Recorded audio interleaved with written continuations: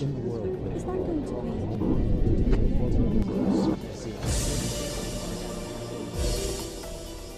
It's a vast land where civilization can be traced back some 7,000 years. Mali has been at the heart of West African culture and history for many centuries. But the eventual decline of the West African empires in the 19th century gave way to European colonialism. The French rule of Mali began in 1892, and after its independence in 1960, political divisions, power struggles, and rebellions led to instability and conflict. Mali's location means its stability is crucial for the rest of Africa's Sahel region.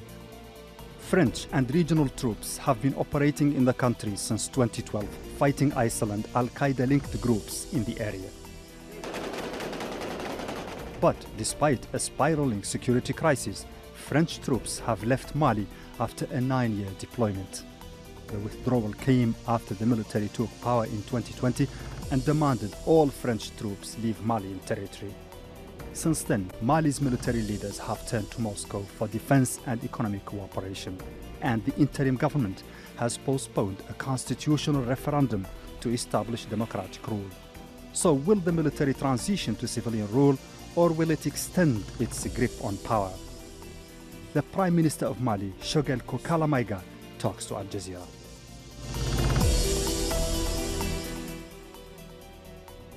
Mr. Choguel Kokala Maïga, Prime Minister of Mali, welcome and thank you very much for talking to Al Jazeera. Thank you. Mr. Prime Minister, let's start with what is going on. Regarding this referendum, do you think it's going to happen?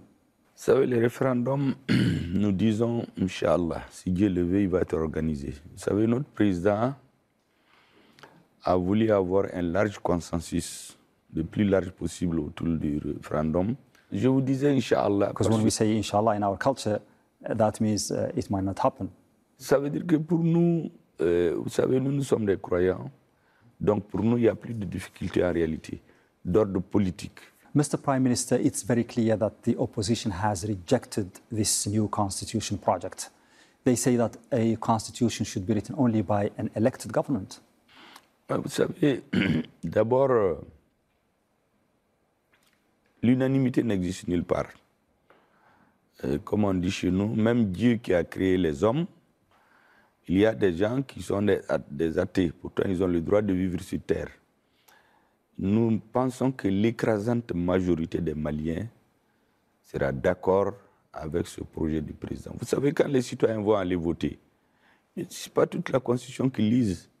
Ils se posent la question qui sont d'accord avec ce que propose le colonel Assimi Goïta, le nouveau président, qui ne sont pas d'accord. C'est oui ou non. Et l'écrasante majorité des Maliens dira oui, je suis certain. Parce que la Constitution du Mali, c'est la 4e. Mais toutes les 3 premières constitutions ont été proposées par des gouvernements d'exception. En 1960, ce n'est pas une élection, ce n'est pas un référendum qui a adopté la Constitution. En 1974, c'était des militaires qui étaient au pouvoir. En 1991, c'est un militaire qui dirigeait ce régime d'exception.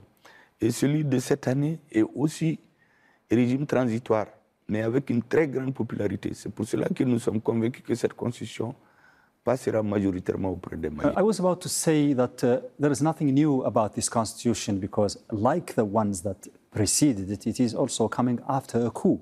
But my question now is, why this new constitution? Vous savez, beaucoup oublient d'où vient ce pouvoir de transition. Chaque pays a des raisons objectives qui président à sa transition. Au Mali, nous étions confrontés à l'insécurité dans le Sahel et dans tous les pays du Sahel. Et cette insécurité était devenue tellement criarde que notre population ne vivait plus. Donc il y a eu un soulèvement populaire pour décrier ce qui était en train de se faire, mais qui était apprécié par ailleurs. Et nous avons un groupe d'officiers qui ont fait près de la moitié de leur vie sur le théâtre des opérations, dont l'actuel président de la transition, le ministre de la Défense et leurs camarades, le président du Conseil national de transition, qui ont regardé ce que le peuple demande. Donc cette transition n'a comme objectif faire ce que le peuple demande. Qu'est-ce que le peuple a demandé en se soulevant? Premièrement, il faut la sécurité des Maliens. Des camps militaires entiers tombés, des villages entiers, des femmes enceintes. Il faut arrêter cela. Ça, c'est terminé aujourd'hui. Deuxième priorité, il faut des réformes politiques et institutionnelles pour que nous ne retournions pas à la situation du passé. Et nous avons mené une réflexion qui nous a conduit aux assises nationales de la refondation. Donc nous voulons refonder l'État malien pour que plus jamais un pouvoir politique ne crée des conditions de retour à un ordre non constitutionnel. Et cela a été défini dans les assises nationales de la refondation. Donc le président de la transition actuelle, il applique ce que les assises nationales de la refondation ont demandé. Une nouvelle réorientation, une nouvelle refondation de l'État malien, une nouvelle constitution et la lutte contre l'impunité et la corruption. Voilà les principales. Et bien sûr, l'application de l'accord de paix et de réconciliation issu du processus d'Alger. Bien sûr, tout cela doit être mis en musique par un organe indépendant électoral. Cela est fait au Mali. C'est pour cela que nous sommes même surpris du débat qui consiste à dire mais pourquoi ça se fait? Mais pourquoi il y a eu le coup d'État? Plusieurs d'ailleurs, beaucoup ont voulu nous amener juste à des élections. Je vous assure que si on avait fait une élection comme demandé en février 2022, on serait peut-être à un autre coup d'État, un troisième, un quatrième, jusqu'à ce qu'il y ait le désordre total dans le pays africain, au Mali et dans d'autres pays. Nous avons dit non, nous ne pouvons pas nous asseoir et regarder notre population en train de mourir, nos militaires en train de tomber un à un. Et on continue à nous dire que tout se passe bien au Mali parce qu'il y a eu des élections. Le Mali n'avait pas de problème d'élection. Il y a eu un président élu, contesté par une partie de la population, mais légalement, il y avait un président, il y avait un parlement. Au Burkina Faso, il y avait un président élu, il y avait un parlement. En Guinée, il y avait un président élu, il y avait un parlement. Donc l'élection n'est pas le problème. C'est l'insécurité. C'est le manque de sécurité qui est à la base du soulèvement de la population du Mali et du renversement du régime par les militaires. Donc, il faut mettre une constitution en place qui minimise les risques d'un retour en arrière. C'est ça la raison principale. The method that you are adopting or you think you should adopt to achieve peace and national reconciliation is certainly negotiations, peaceful negotiations, Mr. Prime Minister. Absolument. In this case, isn't it a contradiction to try to achieve this goal via a coup d'etat? Isn't that a contradiction, Mr. Prime Minister? Isn't it a return in time? Vous savez, lorsque certains pensent que la démocratie se résume aux élections, nous disons qu'il faut relativiser cette position. Au Mali, on a fait 30 ans, on faisait des élections. Au Burkina, il y a eu des élections acceptées par tout le monde, il n'y avait pas de problème. En Guinée, il y avait des élections. Chez vous, non loin de chez vous, ici en Afghanistan, pendant 20 ans, on a organisé des élections. Mais qu'est-ce qu'on a vu un jour? La communauté internationale a décidé de partir. Et nous avons vu des citoyens de ce pays s'accrocher au train d'atterrissage des avions pour quitter leur pays. C'est le même sort qu'on nous réservait. Il s'est trouvé une classe politique consciente, des militaires patriotes qui ont dit « Attention, la priorité de notre peuple, comme tous les peuples, c'est d'abord sa sécurité, la sécurité humaine. Dans la sécurité humaine, vous avez toutes les sécurités physiques, alimentaires, ainsi de suite. Mais la sécurité humaine, les uns et les autres le comprennent mieux. Nous cherchons la sécurité. Parallèlement, on ne dit pas qu'on cherche la sécurité, on s'arrête. Parallèlement, on discute, on négocie, on donne des arguments pour rallier le maximum de citoyens. C'est ce que le gouvernement est en train de faire. Mais ramener tout aux élections, nous disons que c'est une technique pour désorganiser les Africains.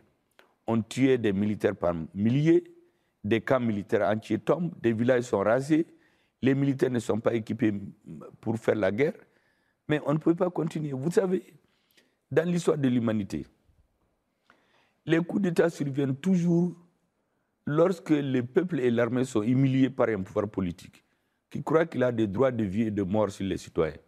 Mais les pays qui nous enseignent cela, ils n'étaient pas démocratiques au départ. Ils ont d'abord formé leur armée, ils ont nourri leur population, ils l'ont éduquée, ils ont créé les conditions pour que le peuple impose la démocratie. Lorsqu'une démocratie est dictée d'ailleurs, elle ne peut pas marcher. En Afrique, par exemple, vous regardez depuis 30 ans, tous les pays où on a changé les régimes politiques francophones que je connais bien, au motif qu'il faut les démocratiser, ces pays ont fini par des coups d'État, des guerres civiles. Tous les pays, sans exception. Les seuls pays qui ont tenu, c'est là où on n'a pas pu faire cela. Donc c'est très clair, le peuple veut la démocratie. Mais la démocratie ne nourrit pas un peuple. Il faut d'abord que ce peuple soit sécurisé physiquement. In other words, you think that this coup is going to be the coup that ends all the coups. You think that you're going to put an end to this dynamic of coups by means of a coup d'État? Notre souci, c'est de faire en sorte que cette fois-ci, ce soit la dernière intervention des militaires. Pourquoi? L'armée ne va plus être humiliée. Le peuple ne va être massacré en masse. Et on est assis, on regarde. Pendant ce temps, les dirigeants sont dans les avions, ils sont félicités par les Européens. Ça, c'est terminé au Mali. On écoute notre peuple. Mr. Prime Minister, but that is continuing according to some Malians. There is a lot of complaints among the people, particularly the civilians, about acts of killing committed by Wagner Group in cooperation with the Malian army. So the humiliation is continuing. La paix 100% n'existe nulle part. La plus grande puissance militaire du monde, c'est les États-Unis. Vous vous rappelez bien de ce qui leur était arrivé. L'autre puissance, c'est la Russie. Le terrorisme, tout le monde connaît les vagues que le terrorisme a fait dans les années 90-2000. Donc, pour dire que la sécurité 100%, elle n'existe nulle part. Un. La deuxième chose, on a voulu focaliser tout sur le groupe Wagner. Ça, c'est un débat sans objet pour nous. Nous cherchons à sécuriser notre peuple. Nous avons fait, la communauté internationale est intervenue au Mali à la suite de la résolution 2100 d'avril 2013. Tous les Maliens ont compris que c'est pour mettre fin à la guerre. Dès que l'accord d'Alger a été adopté, les résolutions des Nations Unies ont changé pour dire qu'ils ne sont pas venus faire la guerre, mais pour la paix. Mais la paix n'existe pas. Les militaires sont en train de mourir. Donc nous voulons arrêter les tueries massives des militaires, des citoyens, pour que, mais les plaintes, il y en aura toujours. Yeah, but it's continuous even after 2 years. Ça ne continue pas. Aujourd'hui, les camps militaires où des citoyens sont tués par dizaines de milliers, c'est terminé.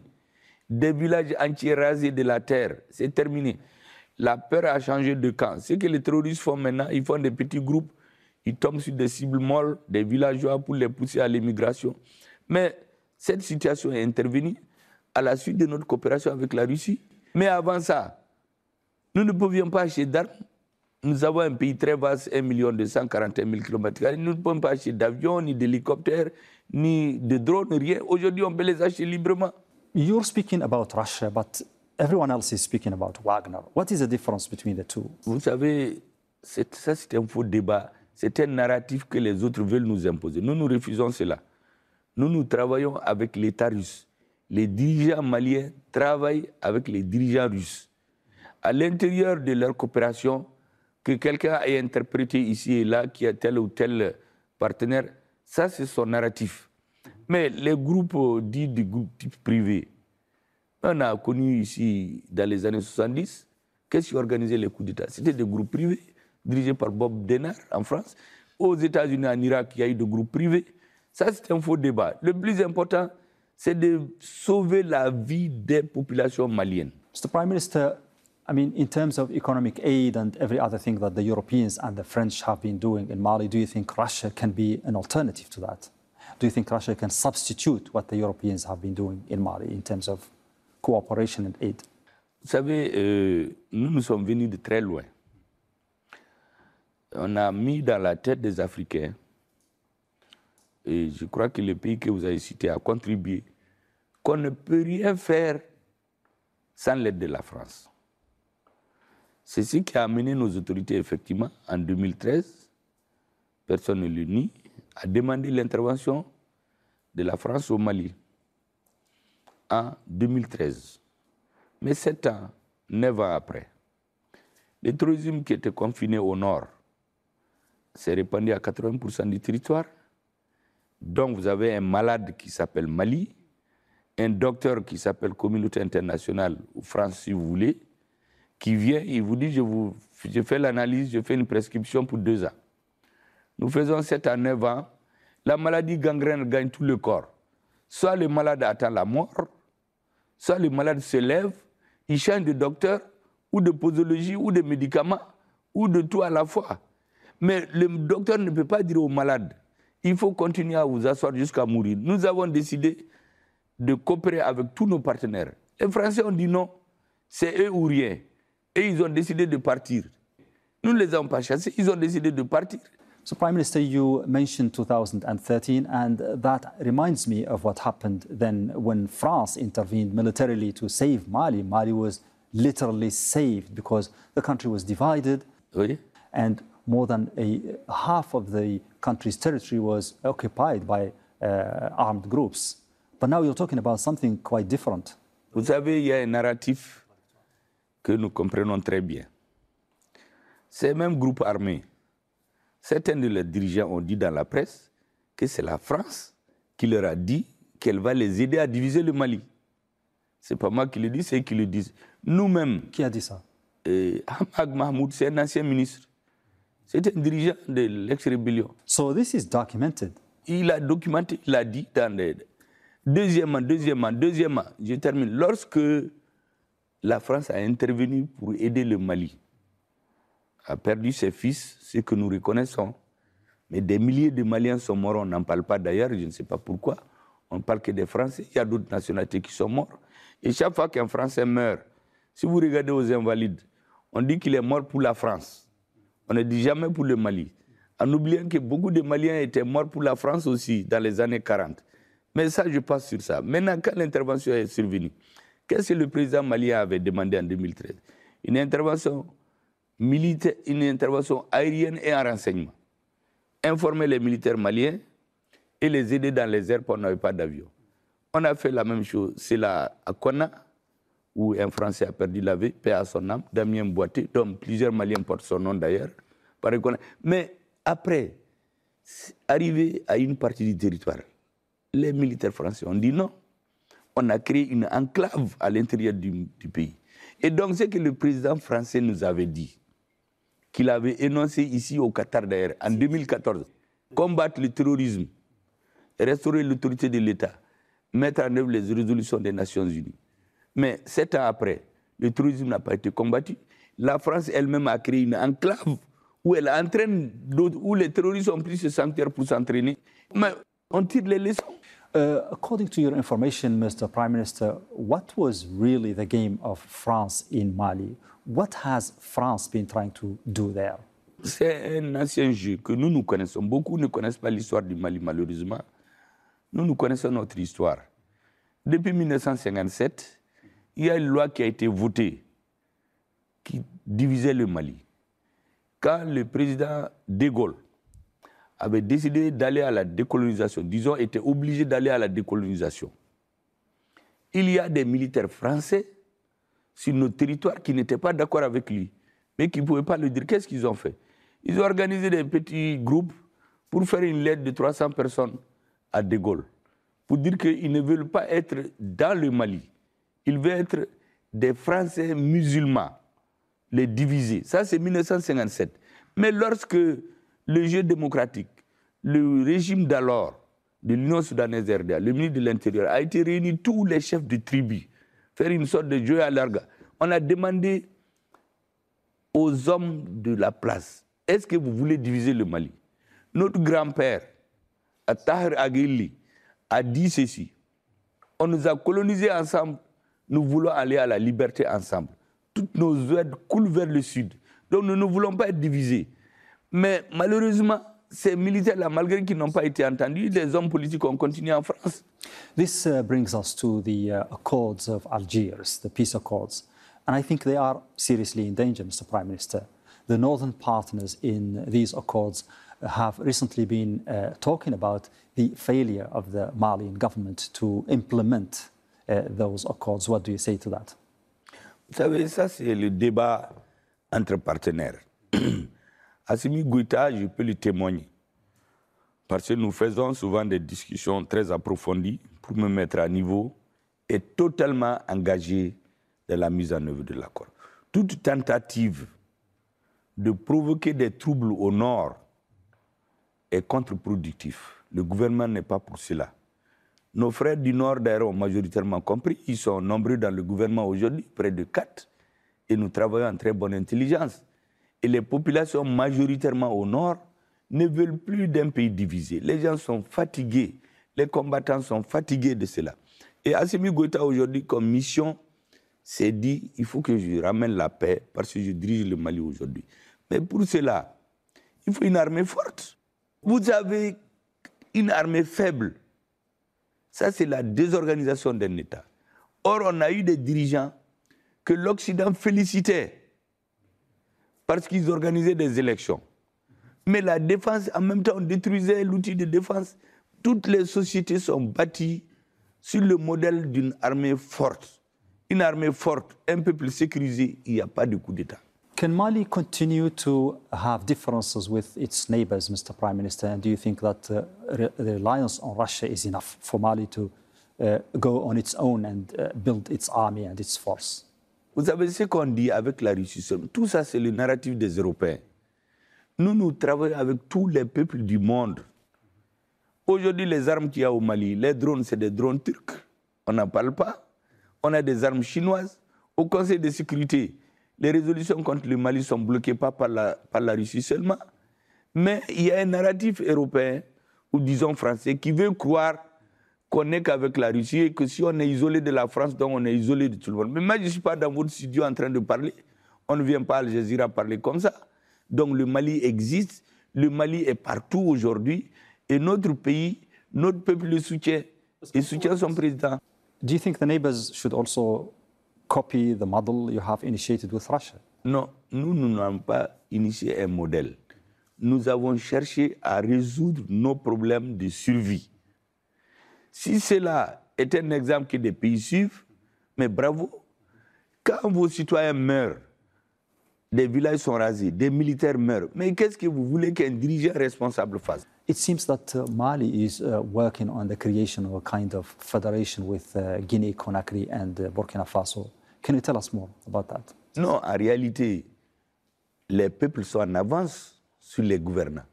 Vous savez, la CEDEAO dont vous avez parlé, c'est une organisation des peuples. Et après, celui des gouvernants. Quand la CEDEAO a pris ses sanctions, les peuples ont refusé. À la frontière entre les pays, le Mali et ces pays-là, les peuples ont dit non, parce que c'est des frontières artificielles. Aujourd'hui, nous avons la Mauritanie et la Guinée, que je félicite au passage. J'encourage leur peuple et les dirigeants qui ont fait preuve de beaucoup de courage physique et politique et stratégique ont refusé. Mais aujourd'hui, si les peuples burkinabés, les peuples maliens, les peuples guinéens et d'autres veulent de plus en plus être ensemble, le rôle du dirigeant, c'est de faciliter ce travail-là. Is that going to be an alternative to the economic community of West African states? Non, pas du tout. La CEDEAO, c'est une organisation. Nous sommes membres de la CEDEAO. Nous n'avons pas dit qu'on veut quitter, sauf si quelqu'un a décidé de nous y expulser. Nous avons d'ailleurs l'impression qu'on veut, certains pays hors africains veulent profiter de la crise malienne pour disloquer la CEDEAO. Donc on trouve des dirigeants qui sanctionnent des pays pour les pousser dehors. La CEDEAO, c'est une création des Africains du Mali. Ce qui est entre nous et la CEDEAO aujourd'hui, c'est comme une brouille, ce que nous pensons, entre deux frères. Nous allons finir par nous entendre quand l'un des frères arrivera à la réalité. Et je crois que c'est en train d'arriver petit à petit. Au sein de la CEDEAO, la plupart des chefs d'État aujourd'hui comprennent que la première voie n'était pas bonne.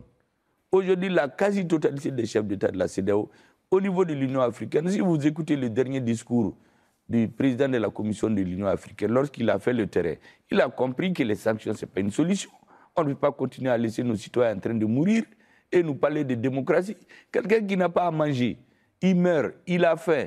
Vous lui amenez un bulletin de vote au lieu de lui amener à manger. Et ça, ce n'est pas la démocratie. En Occident même, au début, c'est l'élite qui votait. Ce n'est pas tout le peuple. En France, c'est après la Deuxième Guerre mondiale que les femmes ont commencé à voter. Ce qu'eux, ils ont fait en 200, 300, 400 ans, ils veulent faire ça en Afrique en une année, en quelques mois. Mais ça ne peut pas marcher. Mais nous avons compris qu'en réalité, c'est une technique pour nous diviser. exactement comme en 1884, on a découpé l'Afrique, on veut nous raser à notre absence. Tu ne peux pas raser la tête de quelqu'un s'il n'est pas là. On ne peut pas l'accepter. Prime Minister of Mali, thank you very much for talking to Al Jazeera. Thank you.